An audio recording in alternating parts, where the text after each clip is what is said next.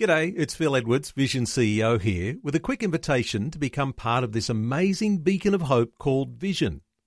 Together we can put our love into action to help people of all kinds build or rebuild their lives on the truth of God. Please consider the part you can play during our upcoming Visionathon appeal, remembering that it's your support that makes Vision possible, including this podcast. 2020, bringing a biblical perspective on life, culture and current events. Weekdays on UCB's Vision Radio Network. Find out more at vision.org.au. Well, if you remember the history of the Vietnam War, one of those parallel conflicts that was going on in the 1970s happened in the nation of Cambodia. You may be familiar with the name Pol Pot. And the genocide and what was known as the killing fields, where hundreds of thousands, indeed millions of people were killed in a dreadful onslaught against people, and to the likes that we compare those sorts of things with other incredible genocides like the Holocaust. Well, there is a new book that's been released, a book that is all about the story of Barnabas Mam. Barnabas is joining us today to talk about the killing fields, to talk about what life was like under Pol Pot. And as a Christian, one of only 200 who survived the dreadful time under Pol Pot, and how the church has bounced back since that time. Barnabas Mam, welcome to 2020. Barnabas, when you think of those days back to the 1970s, are there still painful memories for you when you remember the regime that was Pol Pot and the killing fields? When I think of it, the pain is still there, but I thank God for the ability to forgive, even though I cannot forget it. But I thank God for the peace of inner healing through forgiveness. Take us back to before Pol Pot came to power. That was back in 1975, and the killing fields happened over a 4-year period through till 1979. 79, yes. You came to Christ as a young man before Pol Pot came to power. 3 years before Pol Pot came to power. It was in April 1972, and there was a gospel meeting in Phnom Penh, the capital city of Cambodia. And I was a communist activists assigned by my communist leader to spy on that gospel meeting. And so if we were adding to that, you were also a Buddhist. So a Buddhist communist spying on an evangelistic meeting. Tell me how the evangelistic meeting affected you when you saw it. Actually, I experienced 2 conversions. The first conversion from Buddhism to communism. And then the second conversion in April 1972 was purely from communism to Christianity. So Dr. Stan Mooneyham of World Vision International was the preacher, and he preached the story of the prodigal son, and he was able to help us, the Cambodian people there, to understand that to believe in Jesus Christ is not to embrace a Western religion, because Jesus was not born in any Western nation, but he was born in the Middle East. But to believe in Jesus is to return home, to be with the Father who loves us and cares for us. You were a young man in those days. 22 days. years old, yeah. Tell me what was happening in the lead up to the Khmer Rouge coming to power under Pol Pot. After my conversion, my dad, who was a Buddhist teacher of the law, had a chance to see me, and it was our last meeting and our last conversation. So Dad was asking me, son, if the Khmer Rouge came to power and they would kill all your priests or your pastors, and they would destroy all the church buildings and even burn all your Bibles, well, how would you practice your faith? It was his sincere question, And I said, Dad, Jesus is the Spirit. He is in my heart. He will never leave me nor forsake me. When the Khmer Rouge came, I still can worship God anywhere. And then ask, and about you? If all the Buddhist temple, all the Buddhist scripts and the Buddhist monks are killed and are destroyed, how would you do that? He thought for a while. He said, it would be very hard for me to practice my faith. And since then, I never saw my dad. Then Pol Pot came to power on the 17th of April 1975. He started a new society that was totally a country of the peasants. He imposed the ban on the schools, on the banks, on the shops, restaurants, so no any forms of entertainment, no media. And so Cambodia became a dark society where everyone got to work hard in the paddy field. And the killing was so extensive under Pol Pot. Yeah, these days, when it rains, oftentimes bones of people who were killed in the killing fields continue to come to light. How extensive was the killing, and how did you bear up under seeing that genocide take place?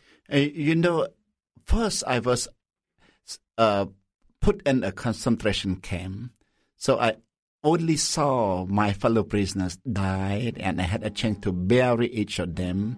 So out of the 300 prisoners, only 127 survived. But after those leaders in the eastern part of Cambodia fled Cambodia to Vietnam to seek military support, Pol Pot no longer trusted those leaders. So he started the second evacuation. He brought the people from the east to be slaughtered in the northwest at the Thai border.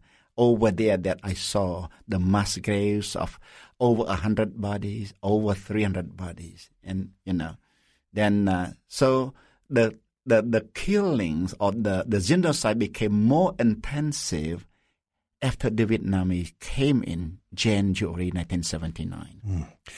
And what your father warned of came to pass when he said, if these powers come to be, they will kill the priests, they will kill the pastors. Even the Buddhist monks. Faith had no place under Pol Pot. No, not at all. The rich had no place to be taken as the citizen of Cambodia. The rich were arch enemy. The religiously committed one, any religious leader were their enemies, and anyone that had been affiliated with foreigners were enemies of the revolution. Now, only 200 Christians survived.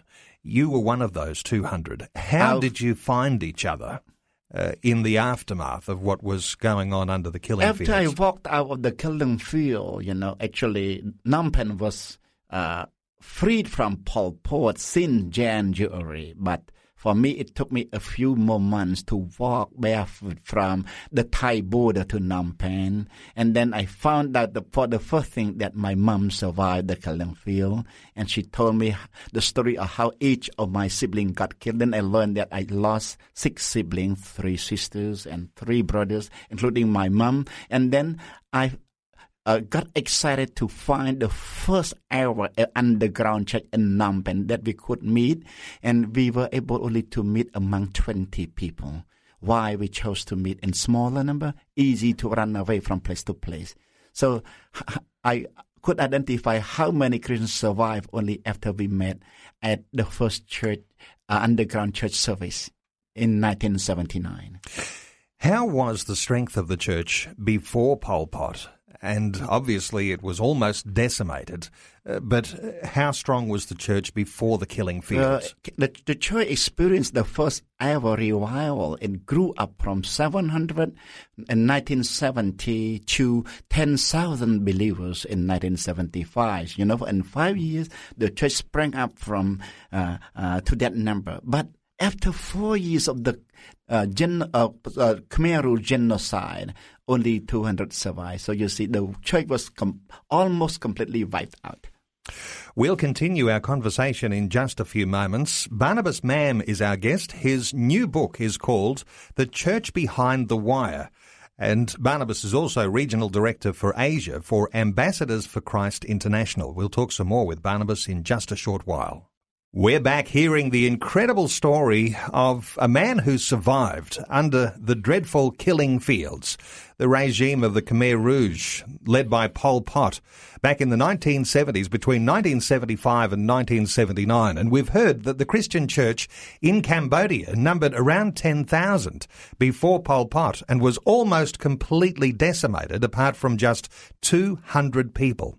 One of those was Barnabas Mam, and he tells his story in his new book called The Church Behind the Wire. We're talking to Barnabas now. Barnabas, when you were one of those 200, you mentioned that you were gathering together in a very small group, an underground church. Sure.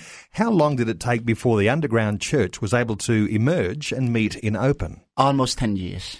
10 years. Yeah, and we could not meet in a bigger group than 20 people at one time.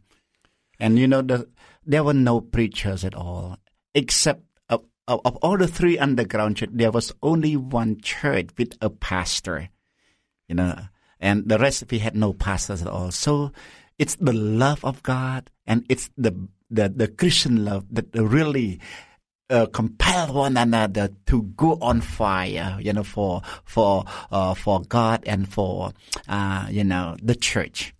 I wanted to ask you about this because how does a Christian believer in such darkness, such deep darkness, discover the love of God? Persecuted church all over the world, the Christians especially, are not treated as citizens of the nation anymore. So we are seen and taken as strangers in our homeland, but only the Christians that love us. So we find that each time we meet, we feel the true love as a family members. In those times when you were isolated, and including the times when you were in the concentration camps, what sort of way did you experience God? I guess, and I'm talking about getting through the trouble, the torment, the psychological pressure, the sickness, the starving nature of having no food at times.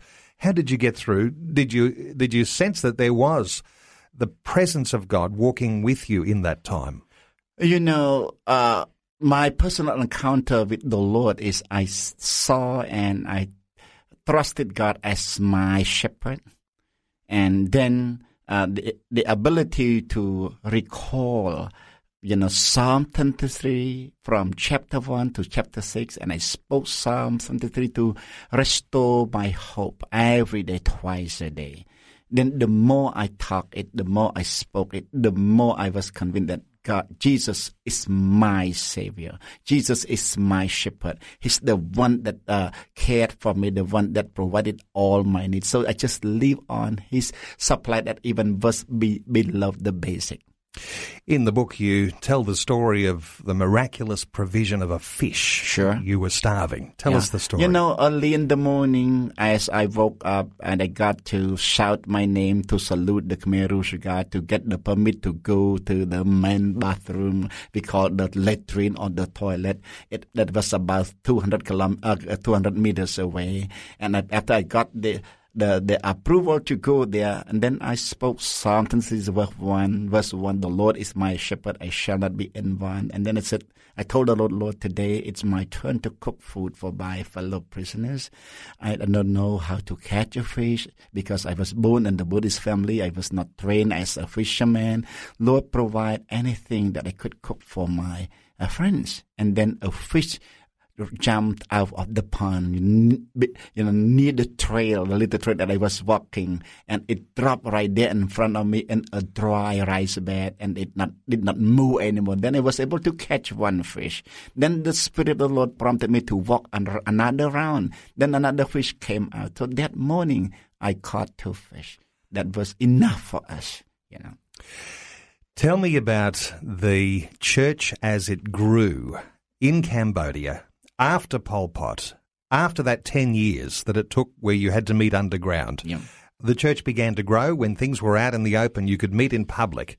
How did the church take a hold? How did it go from strength to strength from that point? From 1979 to 1992, the church was known as the remnants of the Christian survivors. It was recognized by the Communist Party as part of the society only in 1992, but they failed to declare their approval as public, that now the church is recognized as part of the society. Then in 1993, all the Cambodian factions, 3 factions in the exile, were brought back for the election for the new coalition government. But then the Constitution of Cambodia stated that now every people, every citizen could embrace any faith as he likes to. Now we have freedom to worship God since 1993. And since then, from 3 underground churches, the church grew to almost 4,000 churches now. 4,000 churches now in almost, Cambodia. Yeah. And then from 200 survivors among the Christian population, now almost 500,000 Christians in Cambodia. It's the work of the Holy Spirit. And the government in Cambodia today, how difficult is it still? Because it's not completely easy being a Christian in Cambodia. Obviously, compared to those days, things are much easier, but there are still some restrictions on the church in Cambodia? The restriction is not from the government, it's from the grassroots authority. But if the Christian church and the leaders know how to make friends with them, then they will never come to trouble you anymore. So I believe that friendship evangelism is the key for the church growth in Cambodia. Maintain friendship with the people around us, and then just preach Christ crucified. Yeah. Barnabas, as you reflect on your book, which has only just recently been launched, what is the special thing you hope to communicate through your book to Australians who'll pick up this book and have a good read? My point is, it's not about asking ourselves how much I can do for God. No. The question is, how much would I allow God to work through me? Because in those days of difficult time, I never dreamed of becoming a minister of the gospel.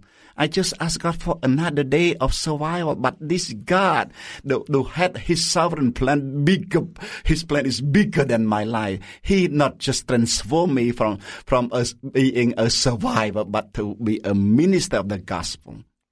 And you head up the Ambassadors for Christ International. You're the regional director for Asia. Yeah, that includes also Australia. It includes Australia. Yeah. And it takes you to the surrounding countries around Cambodia. You tell your story everywhere. I guess you're getting quite a good reception when you tell your story. Many people in that part of the world, in Southeast Asia, will relate to it. Especially those who are still in a restricted nation like in Vietnam, in Laos, they are very encouraged by hearing my story. And your ministry is about planting churches. It's about encouraging training disciple believers. makers and training pastors. That's all. Yeah. Well, I'll point people to Ambassadors for Christ. Just simply Google Ambassadors for Christ. And if you'd like to get a hold of Barnabas' book, it's called The Church Behind the Wire. And you can get it at good Christian bookstores or online through Amazon. Barnabas, ma'am, thanks so much for being with us today on 2020. You're welcome, Neil. It's so nice talking with you.